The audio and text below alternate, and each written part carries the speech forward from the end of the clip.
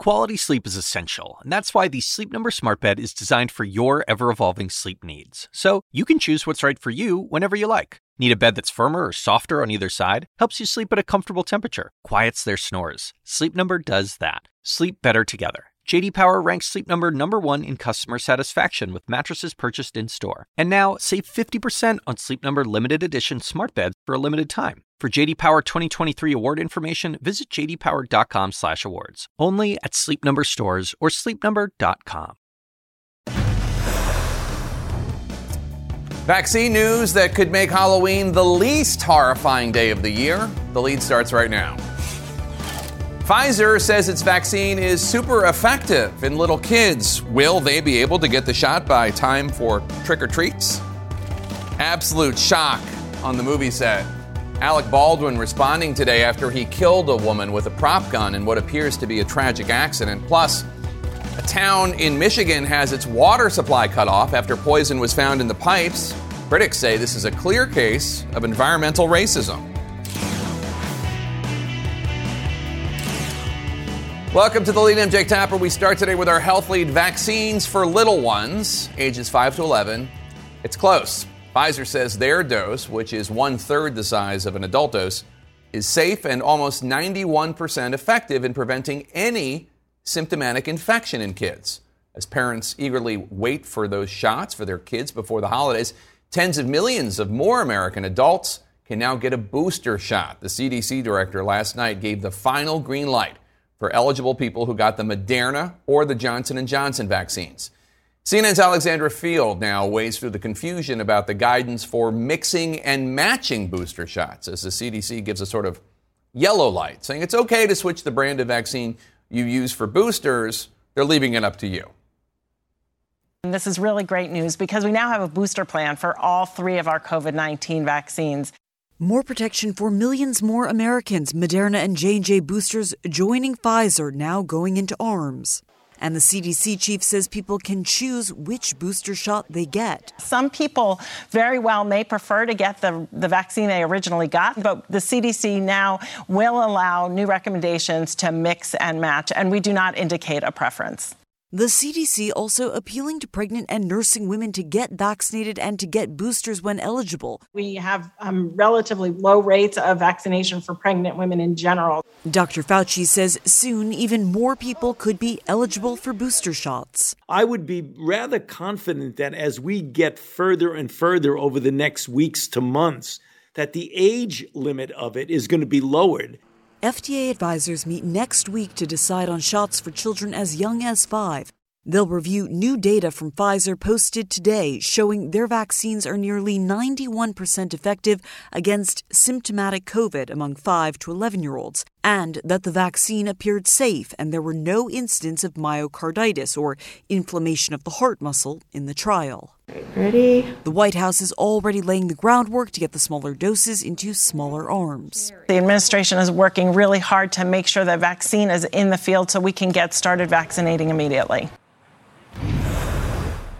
And Jake, there's also a really interesting new study out today. Since nearly the beginning of the pandemic, we have been talking about these cases of brain fog experienced by people who have had COVID. This study is showing us that brain fog can persist for months after the illness, and not just for people who have severe cases of COVID and end up in the hospital, but for people who never go to the hospital. They are also coping with brain fog for months, according to this study. Jake? All right, Alexandra Field in New York, thanks so much. Joining us now, CNN medical analyst Dr. Jonathan Reiner. He's a cardiologist and a professor at George Washington University Medical Center. Dr. Reiner, good to see you. Take a listen to the CDC director, Dr. Rochelle Walensky, this morning. We will not boost our way out of this pandemic. Even after you boost, it remains important for us to remain smart about our prevention strategies while we still have over 93% of our counties with high or moderate community transmission. How much urgency should people eligible for a booster shot take to get that extra dose? I think they should do it right away. What we know is that after 6 months, the efficacy of these vaccines to prevent infection wanes significantly. And the sooner you get boosted, the more your protection is. I think if you've been we know that if you've been vaccinated, you are very unlikely to get severely ill should you get a so-called breakthrough infection. But it's going to take you out of action for a couple of weeks.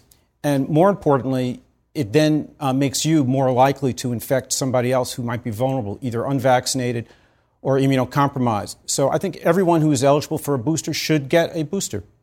The CDC's official stance on mixing and matching, so if we got a Pfizer vaccine, whether or not you get the Moderna, J&J, or Pfizer booster, their official stance is, quote, we will not articulate a preference as whether or not you should stick to the same brand. But shouldn't people exercise some discretion? We know, for instance, people who are worried about blood clots with the J&J vaccine, shouldn't they get one of the Moderna or Pfizer vaccine boosters? And if people who have a history of heart inflammation, shouldn't they maybe stay away from Moderna or Pfizer and get a J&J booster? Absolutely. I think the CDC missed yet another opportunity to be clear with the public. What I've been telling my patients is the following. If you haven't had any issues with your first 2 doses of an mRNA vaccine, stick with the mRNA vaccine. Just to be clear, the mRNA is Pfizer and Moderna. Yeah. So if you've had Pfizer, get a Pfizer booster. If you've had Moderna, get the Moderna booster, which is actually a reduced dose. It's half dose. Now, if you've had J&J, I think most people would benefit from getting an mRNA booster, not the J&J booster, particularly women under the age of 50, where we saw that rare but serious complication of cerebral venous thrombosis. So what I would suggest, again, to keep it simple, if you've had 1 dose of the J&J vaccine, get either the Pfizer or the Moderna vaccine as a booster. And most importantly, talk to your doctor if you've had any sort of side effect one way or the other. That's probably the first thing to do, is talk to your doctor. Yeah. You heard Alexandra mention this new study that shows nearly a quarter of COVID patients in the Mount Sinai Health System registry had brain fog, a quarter. It was worse for people who had been hospitalized with COVID, but it also happened in people who were not hospitalized with COVID. What causes this brain fog, and is there any treatment for brain fog as a long-haul COVID symptom? So think of brain fog as your computer is running a bit slow. Right? You're having difficulty processing information, recalling things, managing lists, doing sort of more complicated mental calculations. We think it's a combination of things, perhaps caused by an inflammatory response in the brain, perhaps caused by hypoxia from the pneumonia that you get with the virus, perhaps even in some instances caused by direct involvement of the brain by the virus itself. And again, it leads to, in a significant number of people, these problems with what we call executive function, the sort of higher processing, and it can last for months. No one's really quite sure exactly how to treat them. Long COVID clinics around the country have noticed this for a long time, really since the virus began. It can dissipate over time, and there might be some sort of rehab techniques to help folks get through this. A study published on the CDC website today shows people who got any of the COVID vaccines were less likely to die from any cause, not just COVID, compared with people who were unvaccinated. What's the significance of that? You know, there's been this conspiracy disinformation that the COVID vaccines themselves lead to death, that somehow, the CDC and the federal government have been covering up the deaths caused by the vaccines. Now, this study shows, I think, very convincingly, not only is there no increased mortality associated with getting vaccinated, but in fact, it looks like the mortality rate is lower in folks who are vaccinated. Lastly, the CDC director said this morning there's been a 15% drop in cases compared to last week, but only a 4% drop in deaths. Is that because deaths are a lagging indicator? First, whether goes up or down, first come the cases, then the hospitalizations, then the deaths? Right, exactly. So it takes about a week or so to get sick enough to get hospitalized, and then it takes another week or two, sadly, to die from this virus. So as our caseloads drop, we'll see hospitalizations drop next, and we're seeing that now, about 15 to 20% drop over the last 2 weeks. And then 2 to 3 weeks later, we'll see a decline in death. So it's coming.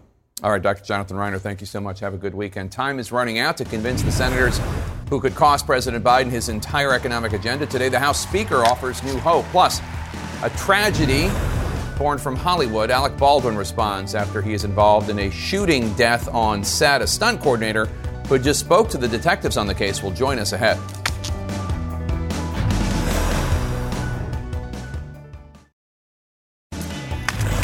In our politics lead, an elusive target coming into sharper focus. House Democratic leadership aiming to vote next week on the president's infrastructure and social safety net bills.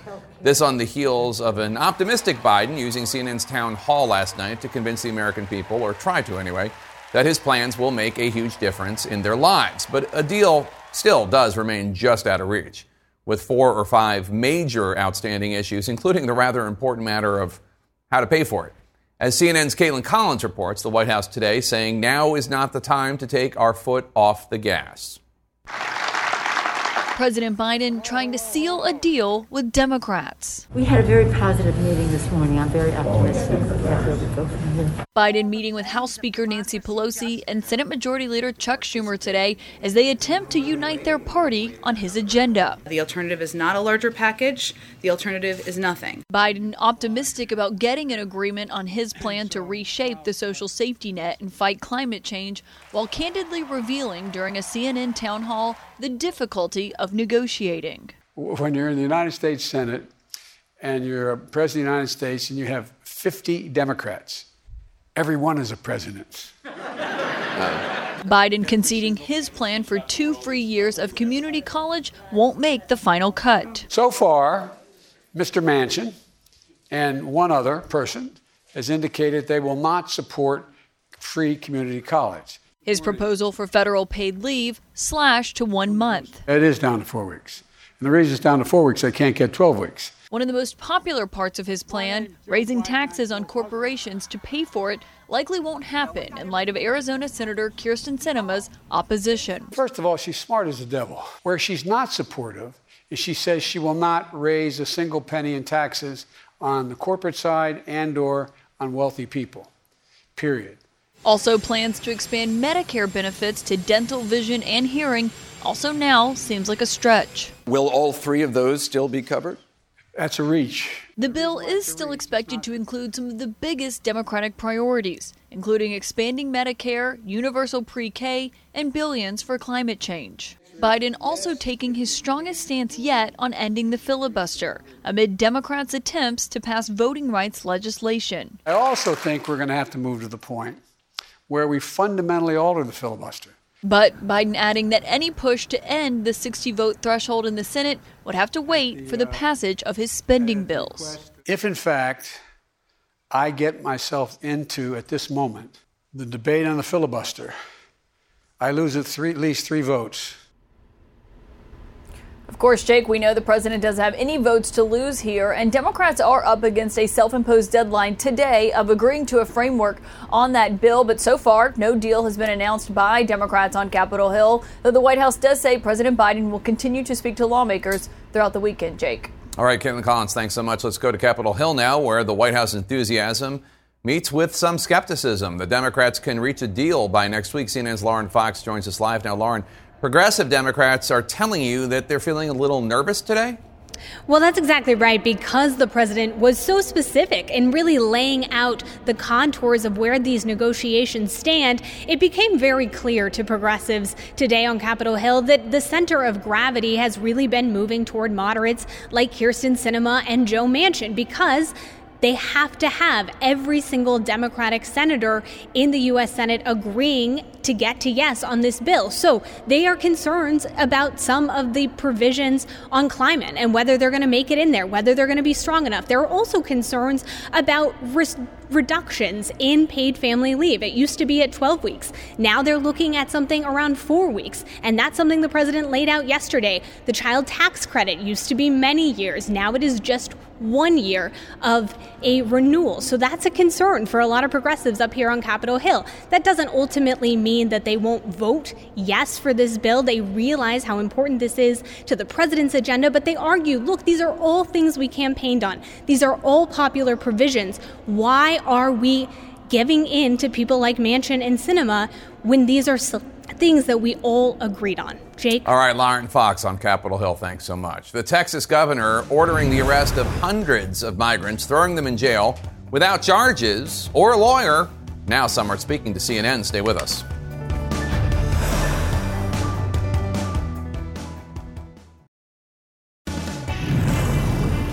In our national lead, accusations of constitutional rights violations in Texas after a recent surge of arrests at the border.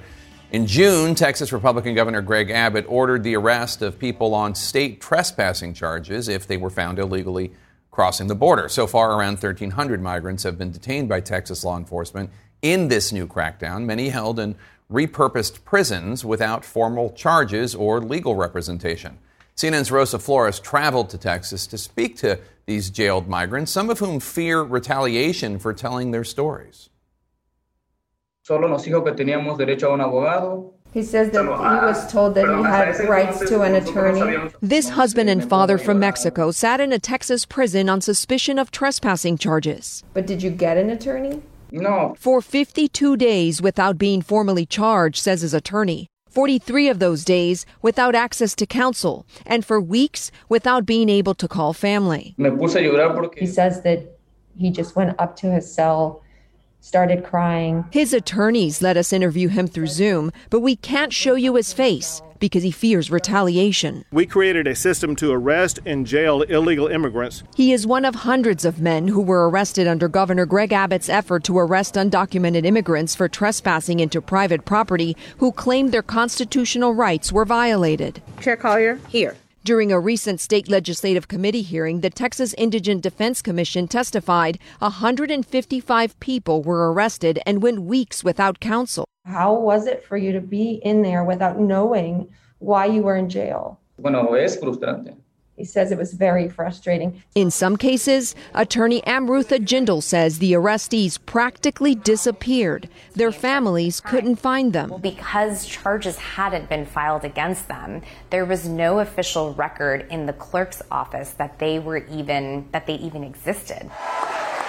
And while Governor Abbott announced he wanted to arrest criminals, You have very dangerous people who are involved in human trafficking, drug trafficking. so far, over 1,300 men have been arrested on suspicion of criminal trespassing, and the attorney whose legal aid group represents about 560 testified many of them are asylum seekers. We have journalists, political activists, university students. The facts are what they are. David Martinez, the Valverde County attorney who prosecutes these misdemeanors, says that from June to September, he rejected or dismissed about 40% of Valverde County cases, mostly because the migrants were seeking asylum. Like the Venezuelan man in the body camera video showing Texas state troopers standing by an open gate. They should have stopped him and said, this is private property, but instead they even point to this general area. Appearing to point the migrant onto the private property, Martinez says, and then arresting him. And I rejected the case. The Texas Department of Public Safety declined to comment. Martinez says that another troubling case happened in this area where 11 men alleged that law enforcement zip-tied them in pairs, walked them for about 20 minutes, made them jump a 3-meter fence, and they were later arrested by Texas troopers for trespassing. Immediately I noticed that there was no supplemental reports from Border Patrol. There's a directive to all troopers that they are to wear body cams. When I first received the case, there were no body cams. In a statement to CNN, U.S. Customs and Border Protection said that the 11 men fled on foot into private property when they were stopped by agents. Texas DPS did not answer CNN's questions, but told the Texas Tribune that the migrants' claims were inaccurate. My concern was I didn't have tangible evidence that I could rely on. So I made the decision to dismiss the case. And those state officials testified they're now meeting regularly to ensure arrestees get counsel in a timely manner. CNN talked to 2 jailed migrants last week who say several men in their pods have been in jail for up to 3 months without counsel. How are the men who have been there for 80, 90 days? He says that it's very depressing for them. CNN made the state of Texas aware of this, and public defenders are looking into it. What we're seeing is a system that is not respecting their constitutional rights. I I asked Governor Greg Abbott for an interview, and that request was declined. Then I sent his office an email with specific questions about the content of this story, and my questions were not answered. Instead, his press office sent me a statement that said in part that it's the Biden administration that's ignoring border communities and that the state of Texas is investing $3 billion in border security. And Jake, I learned late last night that since I've been asking about this, the state has found at least one migrant who had been sitting in jail since May. I'm told that migrant now has counsel. Jake? Rosa Flores, thank you so much. Turning to our world lead, almost 200 American citizens remain stuck in Afghanistan, desperate to leave but unable to get out. This new number from the State Department represents a sharp increase in the number of Americans that the Biden administration acknowledges are trying to get out of the now Taliban-controlled country. A much higher number than the administration publicly stated at the time of the U.S. withdrawal. We do know now that 234 U.S. citizens and 144 permanent residents have safely left since August 31st. CNN's Kylie Atwood joins us now, live from the State Department. And Kylie, in August, Secretary of State Blinken said the number of Americans who remained in Afghanistan and wanted to leave was, quote, likely closer to 100. What is the actual number? How did they get it wrong? Yeah, so Jake, based on the information that the State Department had at the time, that's what they were saying, that there were likely 100 to 200 Americans who wanted to get out of the country, who were still in Afghanistan when the U.S. withdrew. It's a little bit confusing, however, because since then there have been more than 200 Americans that the United States has helped facilitate get out of the country. Now, the State Department is saying, look, this number is constantly changing. The reason for that is because a lot of these Americans, a lot of them dual Afghan-American citizens, have been changing their minds, coming forth in recent weeks saying they want to leave, whereas earlier they weren't saying that they want to leave. So they are continuing to support those who want to leave. I do think it's important to note two things about the moments after the complete U.S. withdrawal. First of all, it was incredibly chaotic. So the picture that the State Department had of the situation on the ground of those Americans may not have been as entirely complete as it may be now. And then the second thing is that the United States didn't know exactly how many Americans in total were on the ground in Afghanistan when the U.S. withdrew, and that's because Americans who are living there or visiting there are not required to tell the State Department. Kylie, what is the Biden administration doing to help these Americans get out of Afghanistan? They are continuing to help facilitate these flights out of the country. It is an incredibly challenging situation there on the ground. The humanitarian situation is, of course, on the decline. I've talked to Americans who have been frustrated by the efforts from the State Department, saying that some of their flights have been canceled after they had been booked. They're also working with outside groups, the State Department, however, who are able to get in touch with some of these Americans, to connect them to some of the folks that are trying to leave. So this is an ongoing effort, and it doesn't seem like this is something that is going to be concluded anytime in the near future, because there are consistently these Americans, as I said, a lot of them dual citizens, who are coming forth in recent weeks and deciding they actually do want to leave Afghanistan. Jake? All right, Kylie Atwood, thanks so much. Coming up, actor Alec Baldwin shoots a prop gun on set, and it kills one person and injures another. We're going to talk to a Hollywood stunt coordinator who is also talking to detectives working the case. That's next.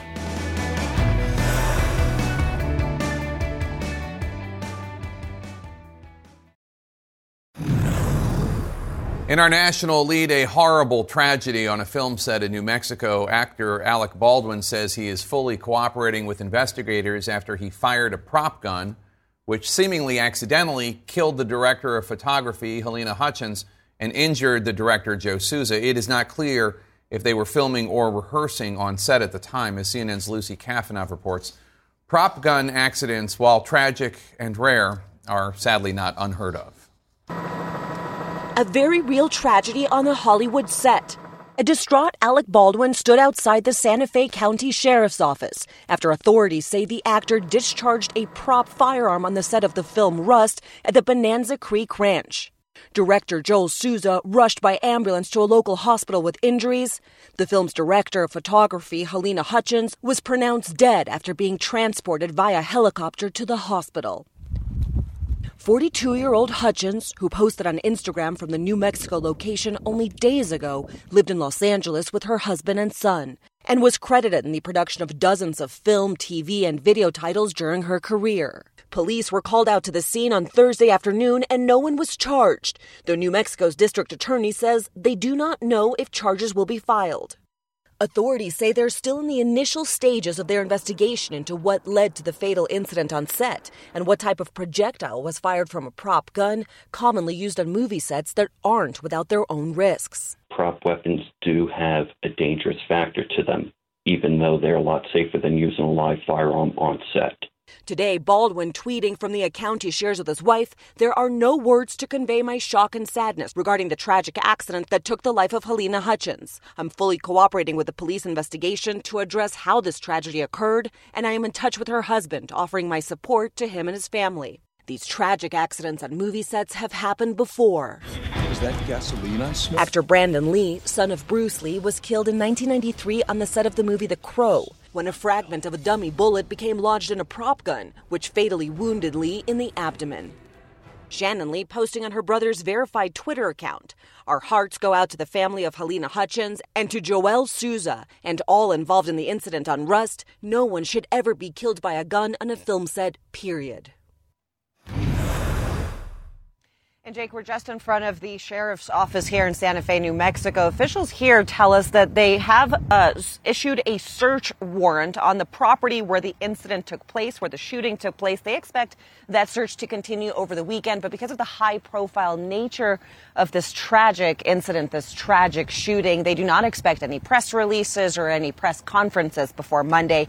We're still working on getting more answers to why this tragedy took place. Jake? All right, Lucy Kafanov in Santa Fe. Thank you so much. Here to discuss is Steve Wolf. He's a stunt coordinator and a firearm safety expert for movies and TV. Steve has also worked with detectives in the past to investigate deaths on movie sets. Steve, I understand that you have spoken to the investigators who are working this case. What have you learned? I've learned that they're very busy trying to gather information about what happened. They're trying to figure out what type of firearm was used, whether it had the proper modifications to make it actually a prop gun. Anything that an actor touches on set technically is a prop. So if I'm an actor and this is a pen, this is a prop pen. Has this pen been modified to keep someone from being stabbed in the throat? Probably not. And when we talk about prop guns, we're specifically talking about guns that have been modified where live ammo cannot pass through the barrel and live ammo cannot be placed into the cylinder. So if you have modified a gun like this, then it is a prop gun, then it cannot accept live ammo. It just simply won't fit in there. So that's one thing that we need to find out. Unmodified gun, called a prop gun, or actual modified prop gun. And then so far as what was put inside the gun. Were we dealing with live ammo like this that has a bullet on the end of it? Or were we dealing with just a casing with powder in it? These are some of the things that we have to find out as the investigation unfolds.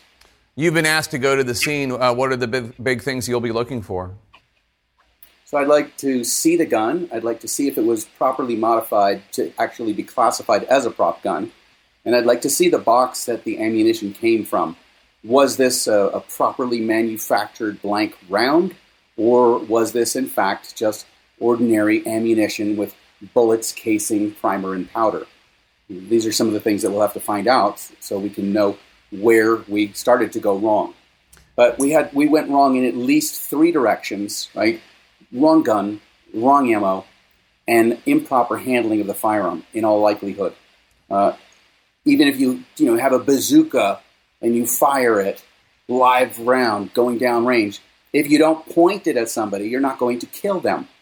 So the fact that this gun was pointed at someone and then discharged is an absolute inexcusable violation of firearm safety rules. Do we know if Alec Baldwin was meant to be shooting in the direction of the director and the cinematographer when this happened? The director was wounded, the cinematographer was killed. I mean, is it possible they were behind the camera and the shot was him pointing at the camera? What do we know about that?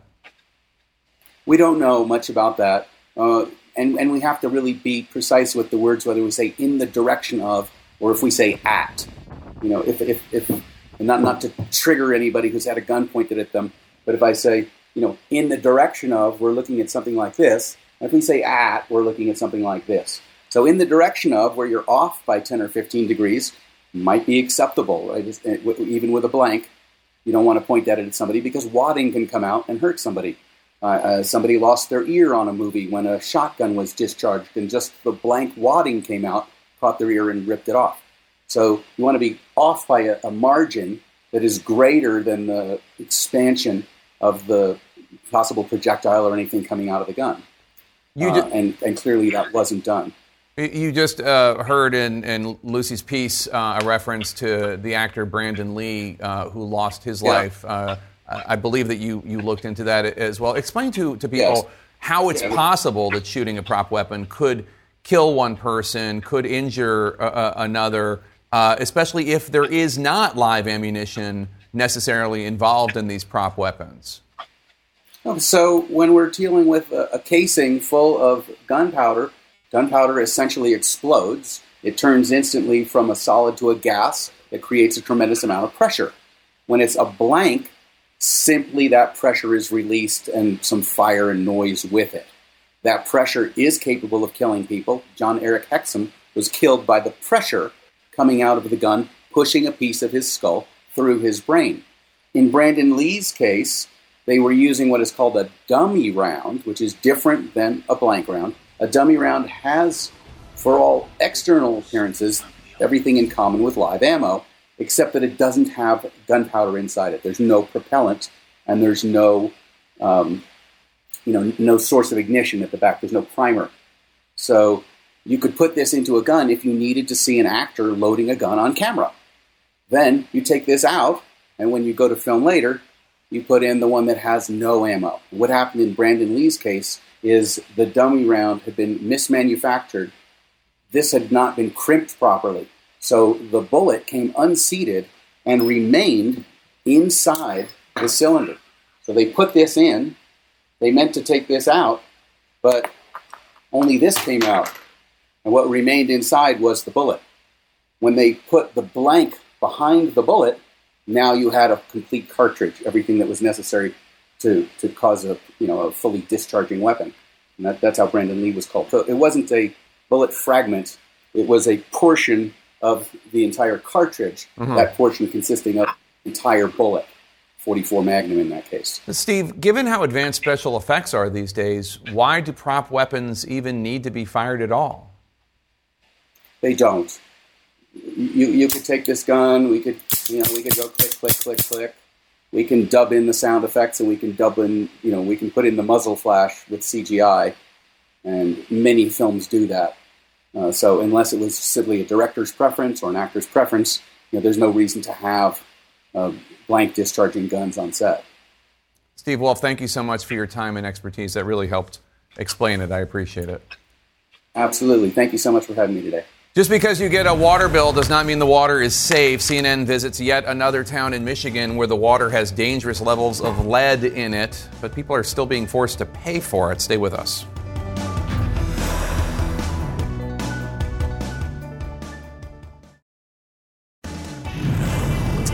In our national lead, try brushing your teeth or showering or cooking with no running water. Well, that's the new reality for 10,000 people in one Michigan town. And if this scene reminds you of the Flint water crisis, you're sadly spot on. Lead in the drinking water is at dangerous levels in this predominantly black town of Benton Harbor, Michigan. And just as workers were trying to address the health crisis leaking into people's homes, a decades-old water main burst. CNN's Miguel Marquez is in Benton Harbor, Michigan for us. That's where residents are all too familiar with failing city resources. Thank you. Courtney Sherrod and her family of 5 go through a lot of bottled water. We go through about 200 bottles a week. A week? A week. I have 3 children and a big husband at home. She says they sometimes go to the gym in the next town over just for a shower. My children had to go to school the next day, so we went to the Y and we made sure everybody took showers at the Y the night before so that they could go to school. The Y's in a different town? It's in St. Joe. Right. Where the water is clean and they pay lower water bills than us. Benton Harbor, population 10,000, the latest high-profile American town dealing with lead in the water. I'm really concerned about it because I've heard the danger of it. So you want to stay away from it as much as you can. What do you use bottled water for? Drinking, cooking, and brushing your teeth. Since 2018, samples of water taken from hundreds of homes here have shown lead above the federal threshold of 15 parts per billion gallons of water. Nobody should have water that they can't drink and have to pay for it. Nobody should have contaminated water. This is America. This should not be happening to any community. But Benton Harbor isn't alone. The Natural Resources Defense Council, an environmental group, estimates some 22 million Americans, most in the Midwest and Northeast, may be getting their drinking water, at least in part, from lead pipes. They are concentrated in these older communities, which also are disproportionately where we have more vulnerable populations, people who are poorer, and predominantly people of color. Michigan's Democratic governor signed an executive directive to expedite the replacement of lead pipes here, asking for more money from the state legislature. The Republican-led state legislature so far has responded by opening an investigation into the governor's response to the water crisis.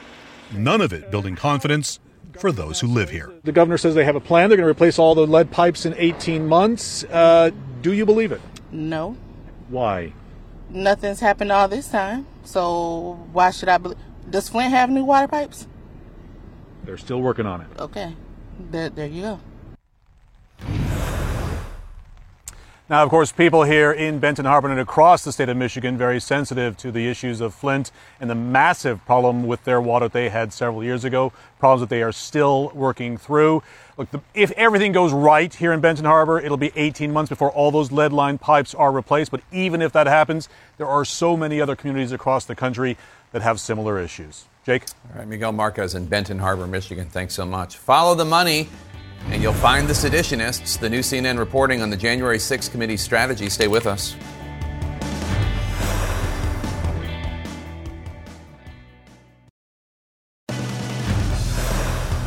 Welcome to the lead up, Jake Tapper. This hour, Art of the Steal, how President Trump's new social media venture that does not yet exist is causing a bloated mess of a frenzy on Wall Street. Brian Laundrie is dead. Did he take with him his secrets about Gabby Petito's death? The latest on what authorities are finding in the swamp and what his family is saying. But first, leading this hour, new reporting on the January 6th committee. Sources telling CNN that the committee is following the money that paid for Stop the Steal rallies that mutated into the deadly riot, of course. And there was more ugliness on Capitol Hill yesterday after the vote to hold Steve Bannon in contempt of Congress for ignoring the subpoena from investigators. Let's get right to CNN's Ryan Nobles live for us on Capitol Hill. And Ryan, you have some brand new reporting on who will talk to the committee. Yeah, that's right, Jake. CNN is learning that Jeffrey Clark, the former Department of Justice official who was among a group of Trump associates trying to peddle the big lie in the days after the November election, even reaching out to state officials to try and convince them to at least investigate claims of voter fraud in different states, is set to meet with the committee next Friday. You'll remember that Clark was initially negotiating with the committee, trying to find some way to cooperate with them, but the committee was unhappy with his level or lack of cooperation, which forced the subpoena. Well, the committee had set a date of next Friday for Clark to come forward, and we are being told that both Clark, his attorneys, and the committee are prepared for him to come in next Friday, that it looks as though he is going to do that. And Clark isn't the only person that we're learning about that is talking to the committee or preparing to talk to the committee.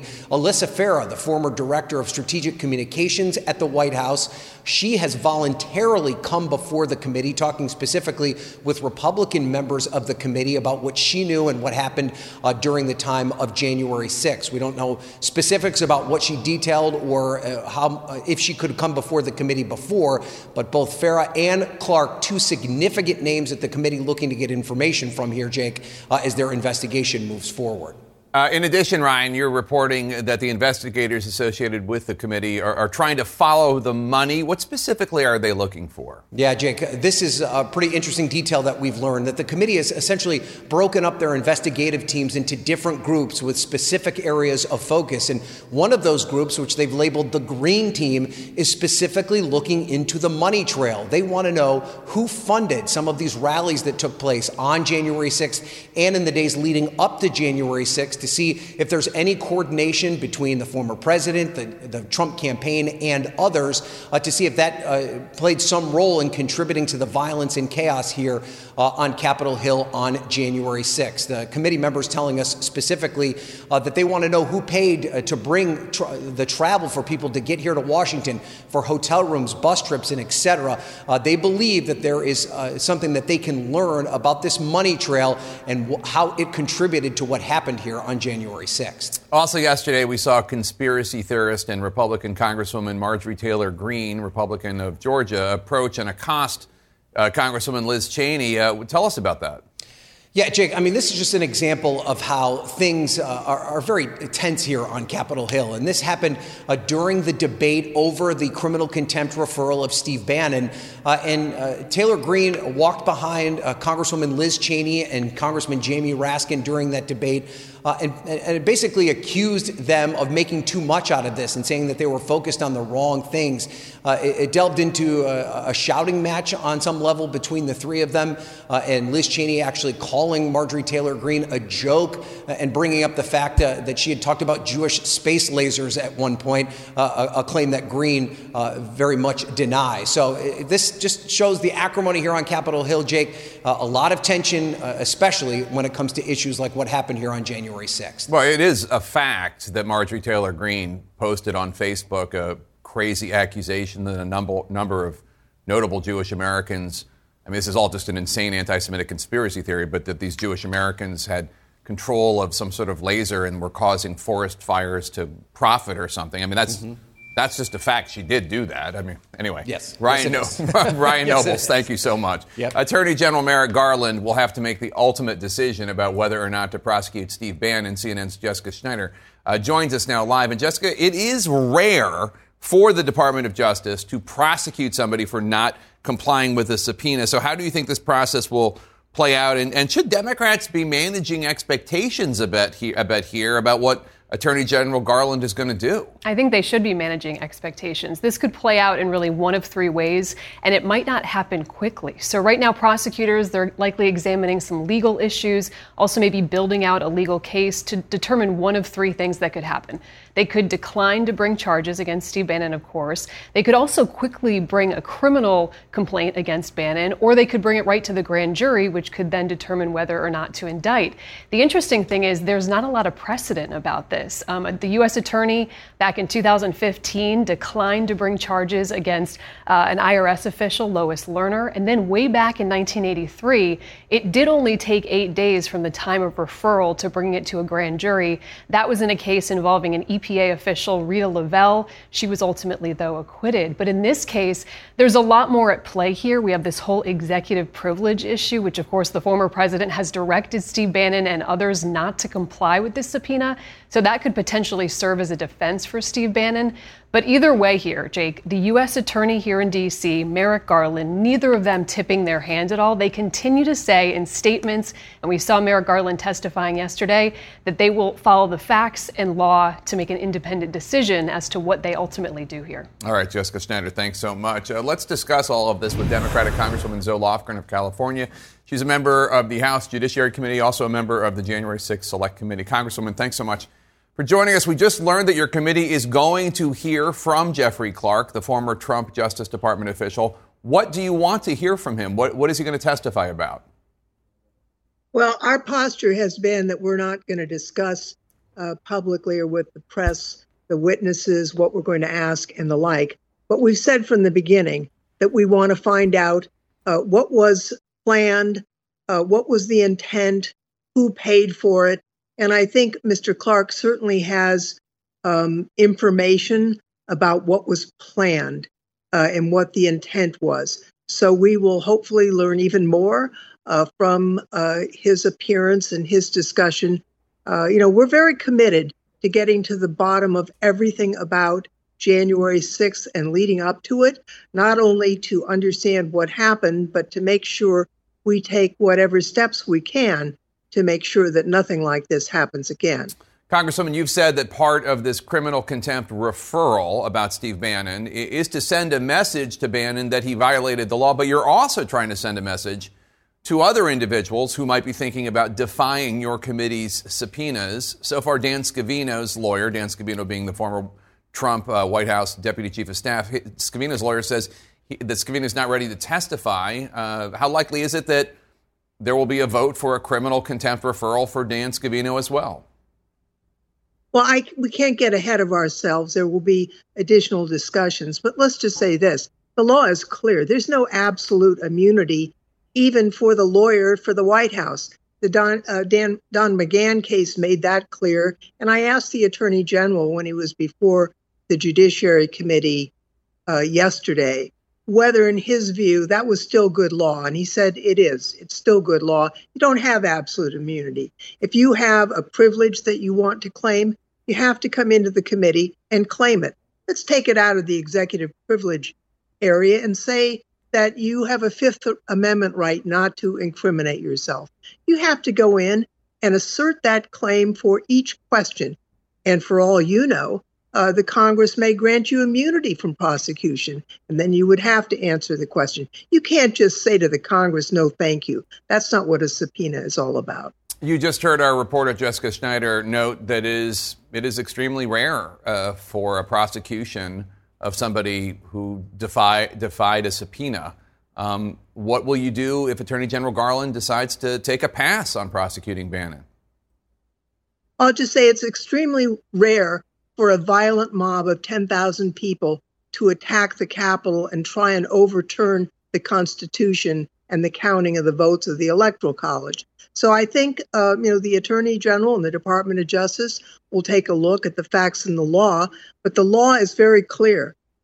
Bannon doesn't have the right not to appear, not to respond to this subpoena, to blow off the Congress. And I'm not going to speculate what if DOJ doesn't take action. I'll wait and see what they do. We heard from Congresswoman Liz Cheney on the floor of the House that Congressman Jim Banks, the Republican who originally had been named to the committee you're on, the January 6th committee, but then Pelosi said she wasn't going to seat him because he's an election liar.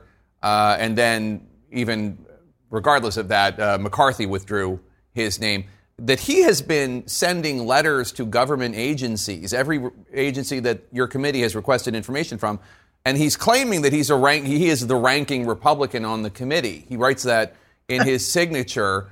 He's not, obviously. Liz Cheney is, vice chair of the committee. Lying to the government usually does not go unpunished. I'm sure if I did this, I would get in trouble. What do you make of this? Well, obviously, he lies not just about the election, but about himself. It's a ridiculous thing that he's done and highly improper. Whether the Ethics Committee will initiate an inquiry, I cannot know. But certainly his behavior has been improper, highly improper. And I was glad that Congresswoman Cheney called him out on it. Earlier this week, the former Secretary of State during the Bush administration, Condoleezza Rice, said on The View that the January 6th riot at the U.S. Capitol was an assault on law and order. But she also said this. What happened on January 6th was wrong. I also know that as a government and as a country, we've got to be concerned about the things that are making life hard for Americans and hard for American families. This is an argument we're hearing a lot from Republicans, the idea that the January 6th committee is focused on something that isn't going to change the lives of Americans one way or another. It doesn't help with daycare. It doesn't help with jobs, et cetera. What do you say to that? Well, as you're aware, I think, Jake, we are pursuing the Build Back Better agenda and a whole variety of things, the infrastructure plan that will have a very important impact on the day-to-day lives of Americans. But let's say this. If the plotters succeed, if our democratic republic is not preserved, I think that will matter a great deal to the American people and have a profound impact on the lives of every American. Congresswoman Zoe Lofgren of California, thanks so much. Good to see you again. Good to see you. Ready for a weekend boost? What you need to know before your third vaccine shot, or second if you got the J&J, and what we need to still worry about in terms of the rest of the world. Plus, The search is over, but the discovery of Brian Laundrie's remains is unearthing new questions. Stay with us.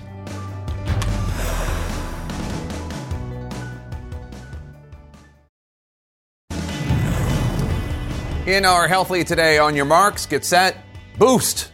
The CDC director's final sign-off for eligible adults who got Moderna or Johnson & Johnson means that booster shots can start going into your arms right now. And good news when it comes to vaccinating children, too. Pfizer says its shot is safe and nearly 91% effective in preventing symptomatic COVID in kids ages 5 to 11. Joining us now, Dr. Ashish Jha, the Dean of the Brown University School of Public Health. Dr. Jha, I want to get your opinion on what we heard from CDC Director Dr. Rochelle Walensky earlier today. Take a listen. If you are eligible for a boost and you're pregnant, you should also get your boost during that period of time, and I would say for nursing as well. Would you also encourage pregnant women to get a booster? Yeah, Jake, first of all, thanks for having me back. Absolutely. Pregnant women are at very high risk of bad complications of COVID. COVID is very dangerous in pregnancy, and so I completely agree with the CDC director. If you're pregnant, you've been vaccinated, good time to get a boost if you are 6 months out from your second shot. Pfizer says it has data showing that its smaller dose vaccine, about a third of the size of the vaccine for kids, is nearly 91% effective in preventing the kids from getting any sort of symptomatic COVID infection. Put that in perspective for us. How promising might this be for ending the pandemic? Two things on this, Jake. First of all, it's phenomenal. It's a really high level of efficacy. This is the kind of stuff we saw early days of Pfizer before the Delta variant and other variants of concern came into effect. So I thought that was pretty compelling. Kids need to get vaccinated because it's going to be good for them. It's going to protect them. Obviously, it's also going to add population immunity to our broader population, will help bring infection numbers down. It is going to be one more important step towards getting to the end of this pandemic. Dr. Jay Varkey of Emory University said this morning, quote, vaccines don't end pandemics, vaccinations do. A World Health Organization official says countries, mostly in the Southern Hemisphere, are still 500 million doses short. This is a global virus, not one that doesn't care about borders. We know the U.S. has shared more doses than any other country in the world, but does the U.S. need to focus more energy on vaccinations overseas before boosting at home? Yeah, so the good news is we can do both. I mean, so should we be doing more on global vaccinations? Absolutely. We should be focusing more on increased production, sharing more. We still have too many doses that are expiring in our pharmacies and going to waste. We should be getting them out more efficiently and effectively. We have so many vaccine doses here right now that we can share them and vaccinate or boost the vulnerable Americans who need that additional shot. So I don't see it as a trade-off, Jake, but I absolutely agree we need to do more on global vaccinations. A study published on the CDC website today shows that people who got any COVID vaccine were less likely to die from any cause, not just COVID, compared to unvaccinated people. That tells us the vaccines are definitively safe. What else does it tell you about maybe just the kinds of people who decide to get the vaccine?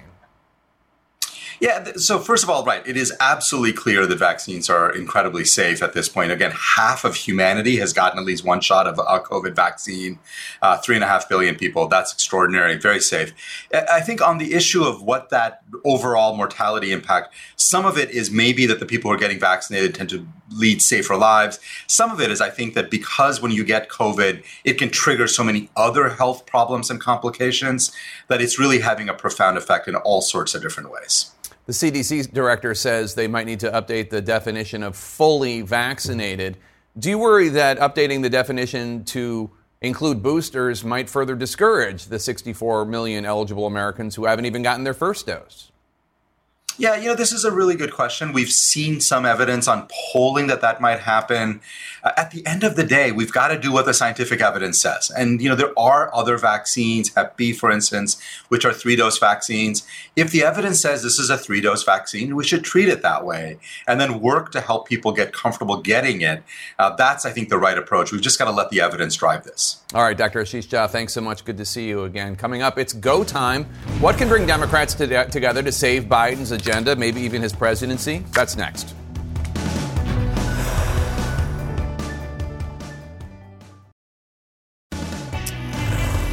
Topping our politics lead, House Speaker Nancy Pelosi says she is hopeful she can get a vote next week on either the bipartisan infrastructure bill or President Biden's sweeping social safety net package. Pelosi says they are more than 90% of the way there, but time's running out, and as President Biden joked last night, there are a lot of folks in this town with their own priorities, so it is a battle to get on the same page. When you're in the United States Senate and you're a president of the United States and you have 50 Democrats, every one is a president. Every single one. So you got to work things out. Joining us live to discuss, Caitlin Collins at the White House, Manu Raju on Capitol Hill. Caitlin, you have some new insight into how these final steps, these final negotiations are going forward. What are you learning? Yeah, Jake, essentially the White House says they're viewing this through a very realistic lens here because they know that there are going to be some hard choices when it comes to what's actually going to be in the final framework of this. And the way that the press secretary, Jen Psaki, described it earlier was either there is no alternative for a larger bill here. The only alternative in their eyes is that there's no bill at all. And so that is why you're seeing President Biden speak so candidly as he did last night during that town hall about realistically what's going to be in this bill and what's going to be cut from it, including one of his biggest priorities that he touted time and time again on the campaign trail, which was those 2 free years of community college. The president openly saying that it is because Senator Manchin and Senator Sinema are opposed to that is not going to make it into this bill. And so it's not just that, Jake. Of course, there is also the paid family leave being slashed from 12 weeks to 4 weeks. Of course, the idea of not raising corporate taxes, which is polling is one of the most popular aspects of this proposal, now seems unlikely to be the way that the White House is going to pay for it as Democrats are trying to figure out a new way to do so. And so the final hours are ticking on. The White House is saying there's not really a deadline here, even though Democrats do have that self-imposed deadline of today to make an announcement about an agreement for a framework. The White House says they're not really coming up with any deadlines, Jake. They're just going to have the president continuing to speak to lawmakers throughout this weekend. And Manu, some progressives are telling you that they're feeling exasperated. Tell us more about that. Yeah, because of the concessions that they've had to make. And a lot of them feel powerless at this point in the talks because the talks are all revolving about whether or not Senators Sinema and Manchin can be ultimately satisfied and signed on to a deal and making concessions on some of the key priorities, whether it's ranging from an expansion of Medicare to climate change to other issues such as how far to extend the child tax credit. All those issues now coming to a head. And all this also tied to that other big issue, the bipartisan infrastructure bill that is awaiting action in the House. There's a reason why there's a deadline of today of sorts to reach a larger agreement on just an outline of that larger bill is because they want to try to assuage progressives that it's okay to vote yes on that bipartisan infrastructure bill that the Democratic leaders want to bring to the floor next week. But in talking to progressives, some are warning that they will vote against that infrastructure bill if that larger bill is not approved by both chambers of Congress. I think it'll be dangerous, and I don't want to do anything dangerous for the American people. Senator Sinema, Senator Manchin, come to my district and visit with my folks. Come and talk to the people who actually live out what you're trying to overlook. You don't care, but we do. Medicare expansion might not get in this. Tuition-free community college is not going to get in this. Are you disappointed about that? Well, of course we're disappointed, that we want all of it. So as Sinema has been opposed to raising the corporate tax rate as well as the tax rate on the highest earners, there is discussion about a number of other tax provisions that could help finance this package that Democratic leaders have been promised to be fully paid for. One of those proposals, Jake, is a billionaire's tax. Some of the details that are now being circulated would affect about 700 individuals who have income of more than $100 million for 3 straight years, as well as assets of that much, as well as the $1 billion in assets here. So, Jake, the question is, will that be enough to satisfy someone like Senator Sinema? I'm told that she is optimistic that a deal could be reached within days. All right, Caitlin Collins, Manu Raju, thanks to both of you. Let's discuss with my panel. Stead, let me start with you. Speaker Pelosi says she's hopeful there could be a vote on infrastructure next week. That's not a commitment that there will be a vote, but then again, she's made some commitments before that she had to take back. Do you think there are any consequences if the Democrats blow through the October 31st self-imposed deadline? Yeah, I mean, we've heard a number of these deadlines. That's the thing about these self-imposed deadlines is that you can also blow straight through them. I do think there's a risk of consequences, though. One, President Biden has talked about that climate summit in Glasgow as a reason to get this done quickly, partly because so many folks in the international community are looking for the U.S. to have a real leadership in law and not just these executive actions. I think there's consequences to that. But there's political consequences, too. When you have the Democrats talking consistently about what's not going in this bill, about what they're cutting down, about what they have, what they're stripping away. I don't think that that's the message they want to take into next year in the midterms. The hope of this, the promise of this, was that they were going to be able to say, this is what we have done. This is how President Biden has expanded past. There was that FDR moment, right? What we're coming at now is not another New Deal. And that is going to be a challenge for Democrats to be able to go back and say, hey, because this is, again, just the start of that agenda. There is still voting rights. There is still police reform. And this is just showing the challenges that President Biden will have to face on that front. If infrastructure is going like this, the rest of the agenda will be also an uphill climb. Francesca, do you think that Sinema and Manchin ultimately are going to go along with a deal? Do you think that there is a deal to be had? Well, the president seemed to lay out really clear areas where he was going to have to move off of the things that he wanted to see in this bill in order to get them on board. And the White House today spent a lot of time, by the way, trying to explain what some of those things might be and how they would end up paying for the bill. Caitlin mentioned free community college, for instance. The president last night conceded that would not be in there and said he would have to come back and get that later. Things like paid family leave. Now it's down to 4 weeks, but the White House left open in the room today that could potentially be more than 4 weeks. So there's still a lot of outstanding questions, Jake, about what Manchin and Sinema would support and from there what the White House is willing to give up. And Paul, Stead raises also an interesting point about how much of the conversation in the last week or so has been about what's not going to be in the bill. Right. So how upset could that leave progressives ultimately even if there is what would be empirically a significant legislative achievement? I mean, whether or not you like it, it will be a legislative achievement. But if it doesn't have increased taxes on the top bracket, if it doesn't have an increase in corporate taxes, if it doesn't have free community college, et cetera, et cetera, et cetera, how much will progressives be demoralized? That's a great question. Right now, their members of Congress are telling them to be demoralized, and that's a terrible message. But that's a tactic, not a strategy. Right. Once they get it, you watch. They will pivot and say, this is the greatest thing that ever happened. And they'll be right about that, too. The politicians are very good at this, right? Right now, they're in this negotiating. But if they do get the kinds of things they're talking about, this could be huge and transformational in everything that the progressives want. One of the rules that I've learned in politics is you never oppose a bill because of what's not in it. Lyndon Johnson famously took the voting rights section out of his civil rights bill in 1964. That was the worst thing he could have done, but he had to get it passed. Guess what? He came back the next year and got it. The 64 Civil Rights Act was still a terrific piece of legislation. He came back the next year. Progressives will come back the next year and the year after, and they'll keep coming with trying to fulfill their agenda, and that's what they should do. Linda, as the conservative at the table, what do you think of all this? Mitt Romney was talking about this as just an incredibly reckless, irresponsible amount of money that's being spent. What do you think? Well, first of all, I think it is too much money that was originally proposed. I also disagree with my friend Paul on the question of this being a great social program like the Great Society. The Great Society programs went through after debate, after there were hearings, after there was consideration of what was in them. The Civil Rights Act had enormous debate, and you were able during that process to win over the American people. Part of the problem with this is that we heard Joe Biden as a candidate talking about being a deal maker, talking about listening to the other side. And then at least as this, originally came out, it was like trying to force down the throats of people like me who voted for him, like independents who voted for him, who were not going to buy into these and certainly needed to be persuaded on it. And they have done very little persuading. Well, you didn't realize that the other side meant Kyrsten Sinema. You thought it meant Mitch McConnell. Let's turn to something else that President Biden said during the town hall and comments he made about visiting the U.S.-Mexico border.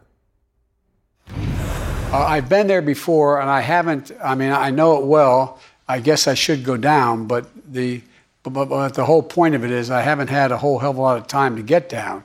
I've been spending time going around looking at the $900 billion worth of damage done by hurricanes and floods and weather and traveling around the world. I mean, he did go down there before in 2008, which is a few years ago. But somebody in Texas or Arizona, New Mexico, California, they could be forgiven for thinking this is not a priority for this guy. And he was pressed on, or not he, Jen Psaki was pressed on that today during the White House press briefing, especially the part where he said, I should go down. So I would expect that the White House will continue to get pressed on this. The question is whether it rises to the level of like we saw with Vice President Kamala Harris, where eventually she did go down to the border because there was so much political pressure on her to do that. Once she did that, the issue mostly went away for her for quite a long time until some more of the recent issues. So that's an outstanding question also. Could I just say the problem is not at the border. The problem is in Washington. We could solve the problem at the border tomorrow if we pass sensible immigration reform. We have 10 million jobs going wanting in the United States. Our population is not growing in the way it has in the past. We need an infusion of immigrants into the United States, and it ought to be legal, but you can't do that unless you change immigration laws and allow some of the people who are trying to come in as asylees to come in simply as people who are willing to work and to take jobs that Americans won't take. And Paul, you're from Texas. I agree substantively, but politically, no way. We couldn't get comprehensive immigration reform when we had Ted Kennedy and John McCain and President George W. Bush. Couldn't get it then. There's no chance in the world you get it now. So my view is you work in the White House and you are choosing every day between the urgent and the important. You know, the trivial doesn't get to you. This is important, but it's not urgent. The infrastructure bill is urgent. Healthcare is urgent. COVID is urgent. The Build Back Better plan is urgent. He's doing the right thing in focusing on that. The border is an issue to be managed. It is not legislation to be passed. Instead, I want to bring up something else that President Biden said yesterday in terms of whether or not he would be opening to getting rid of the filibuster, at least just to pass some sort of voter protection or voting rights bill. One of the reasons we like interviewing Joe Biden is because sometimes he accidentally says what he actually thinks. Take a listen. But when it comes to voting rights is equally as consequential. When it comes to voting rights, just so I'm clear, though, you would entertain the notion of doing away with the filibuster on that one issue. Is that correct? And maybe more. But he said he wasn't going to bring it up now. I mean, again, telling the truth, because it could piss off the three Democrats he needs to pass his Build Back Better Act. But that's the farthest he's gone on getting rid of the filibuster, not just for voting rights, but for other legislation as well. That moment of openness is what a lot of folks have been looking for a long time from President Biden, particularly the progressive side, who has been hoping that he would openly push for the end of the filibuster and that he would also put pressure on the Manchins and Sinemas and even others in the Senate Democratic caucus who aren't open there. But this still has a huge road ahead of him on this front. I think it's amazing that the president was just openly willing to admit that the reason he won't do it now is because he needs these votes. But down the line, he'll think about it. But this is a big concession from President Biden. I remember when he was on the trail saying that he was popular in these folks' home districts, that he was popular in conservative areas, and he thinks they would come around to working with them. What I hear in that answer is that he has gotten a reality check about where Washington is now versus where it is then, and that means that there might be some different structures he has to embrace that he wasn't willing to on the trail. Mike Kinsley used to call it a gaffe is when a politician accidentally tells the truth. I was going to say, but he also brought up the debt ceiling when we're talking about how far away from this he could be. He could only be till December before he could potentially change his position on this if they do not have the votes to extend the debt ceiling beyond that. I don't know how much. Made a huge mistake here.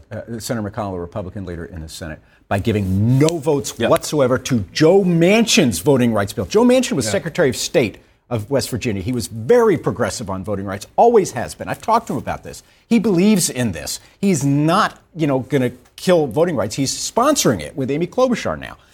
McConnell didn't give him a single vote. And I think that can start to push Manchin into reforming the filibuster for voting rights. And I think that's why President Biden said that last night. I think he's having those conversations right now. Thank you so much to my panel. Have a great weekend. Did the Laundrie family lawyer just reveal too much? A potential giveaway after Brian Laundrie was found dead. That's next.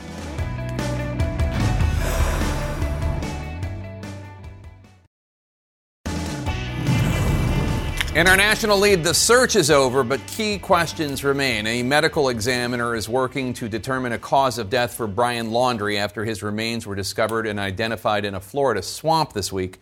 Experts tell CNN that process can be tricky. Laundrie vanished last month after his fiancée, Gabby Petito, was reported missing, but before her body was found. Her body, of course, was found strangled to death.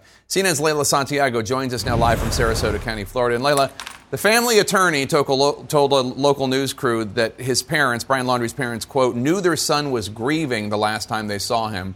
But when you look at the calendar, Gabby Petito's body had not yet been discovered, according to that timeline, the last time they saw him. So is that essentially an admission that their son killed her? Well, listen, we have reached out to the attorney, Stephen Bertolino, about that. He has not responded to our request for any sort of clarification. But this morning on Good Morning America, he was asked, what exactly did the parents think that Brian Laundrie was grieving, given what you're saying, the calendar, the timeline, right? Because their timeline indicates that Brian Laundrie was last seen Monday, September 13th. Gabby Petito's remains were found September 19th. That was the following Sunday. So what exactly was he grieving? Well, he didn't address the time discrepancy there, but he did say that Brian was very upset, so much so that his parents were concerned about him and they regret not having stopped him from leaving. He also provided some insight as to some of the possibilities that the family has discussed. Remember, we are all, including the family, waiting for more information from the medical examiner as to the cause or manner of death of Brian Laundrie. But apparently, between the attorney and the parents, they have discussed the possibility that Brian could have killed himself. Now, he has been asked by multiple reporters, the attorney, if they have anything to say to the Petito family or to the FBI regarding Gabby's disappearance. And on both of them, he has declined to make any further or additional statements. In the meantime, Jake,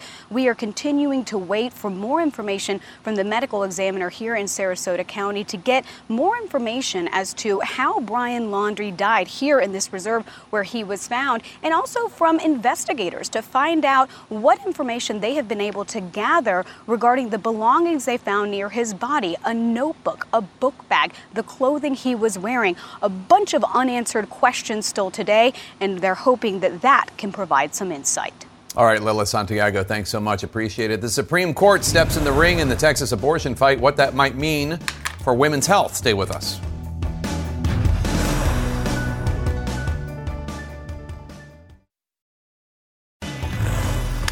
In our politics lead today, we learned that the U.S. Supreme Court will hear arguments on the controversial Texas abortion law on November 1st. In agreeing to hear the case under an expedited time frame, the court said it would focus on the unusual way that the Texas legislature crafted the law. The law, as you might recall, it bans most abortions in the state after 6 weeks, before many women even know they're pregnant, and it turns private citizens into something like bounty hunters. But in a move angering critics, the justices will allow the Texas law to remain in effect for now. CNN's Ariane DeVogue joins us now live for more on this. And Ariane, this is a very quick timetable for oral arguments. What does that suggest to you? This whole thing could have been a compromise of sorts, right? This law remains in effect, so Roe is a dead letter right now in the state of Texas, but they have these hearings really, really quickly for them to be able to weigh in, and that's maybe why you didn't see the liberal justices Kagan and Breyer dissent here. But there was a big clue in today's order, just what you said, the fact that they are going to look at how this law is structured, because, as you know, Texas officials can enforce it. These private individuals can. And Texas and all these lawsuits keep saying, look, we can't, you're suing the wrong person. We can't enforce this. That could worry the justices, and I know it worries some conservatives, because what happens if a liberal state then decides to pass a very similar law, say on gun rights? Then you'd see the conservatives racing to the Supreme Court. So maybe that's why they're interested in taking this up, just that question, and dealing with it as quickly as they can. Justice Sotomayor, one of the liberal justices, she sharply criticized her colleagues for once again allowing the ban to remain in effect. She called the expedited schedule for arguments cold comfort for women in Texas who might need to get an abortion for whatever reason. How should we interpret what she says?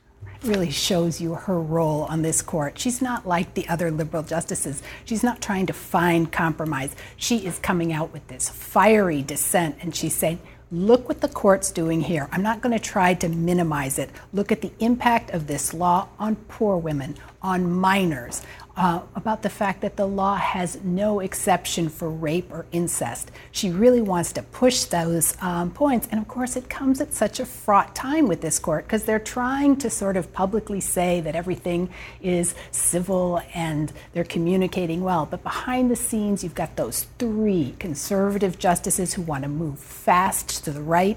You've got Barrett and Kavanaugh, two of Trump's nominees. We're not quite sure where they are. And then you've got the Chief Justice. He's trying to move more incrementally because, of course, he's worried about the institution of the court.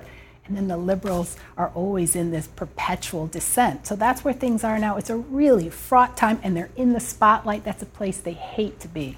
And even if they get rid of the Texas law, and who knows if they will or not, there's still the Mississippi 15-week abortion ban that's coming their way regardless. Ariane DeVoe, thank you so much. Appreciate it. File it under, the aviation state messed up the launch of a new license plate, and the jokes, well, they took off.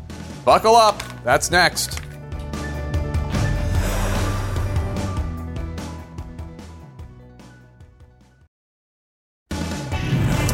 In our national lead, I'm not sure if you notice anything off about Ohio's new license plate design there. The Wright brothers plane flies a birthplace of aviation banner over an Ohio skyline, grassy hills and fields of wheat. But North Carolina, the first in-flight state, was quick to point out, well, a little mistake. That banner is flying from the front of the plane, not the back. North Carolina tweeting this humble brag, y'all leave Ohio alone. They wouldn't know they weren't there.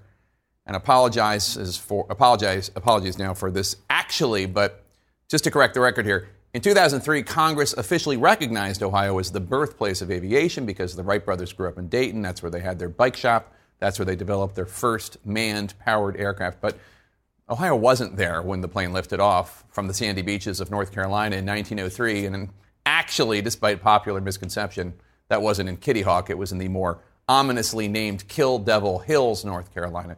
So I guess we'll let you decide who should claim bragging rights. North Carolina. But Ohio's Bureau of Motor Vehicles did make sure to correct the mistake, and they tweeted out this updated version of the design. Nice work, Ohio. Be sure to tune in to CNN's State of the Union this Sunday. House Speaker Nancy Pelosi will join me for an exclusive, as well as Treasury Secretary Janet Yellen, plus Arkansas Republican Governor Asa Hutchinson will be here live. That's at 9 a.m.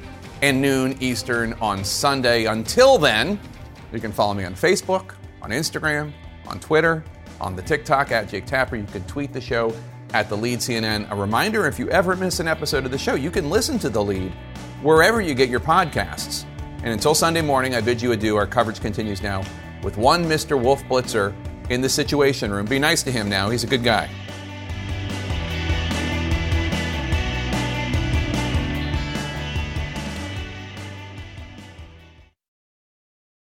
Quality sleep is essential, and that's why the Sleep Number Smart Bed is designed for your ever-evolving sleep needs. So you can choose what's right for you whenever you like. Need a bed that's firmer or softer on either side? Helps you sleep at a comfortable temperature. Quiets their snores. Sleep Number does that. Sleep better together. J.D. Power ranks Sleep Number #1 in customer satisfaction with mattresses purchased in-store. And now, save 50% on Sleep Number limited edition smart beds for a limited time. For J.D. Power 2023 award information, visit jdpower.com/awards. Only at Sleep Number stores or sleepnumber.com. I'm Dr. Sanjay Gupta, host of the Chasing Life podcast. In honor of our 10th season, we want to hear from you. Leave us a message at 470-396-0832 and tell us how you chase life. It could be used on an upcoming episode.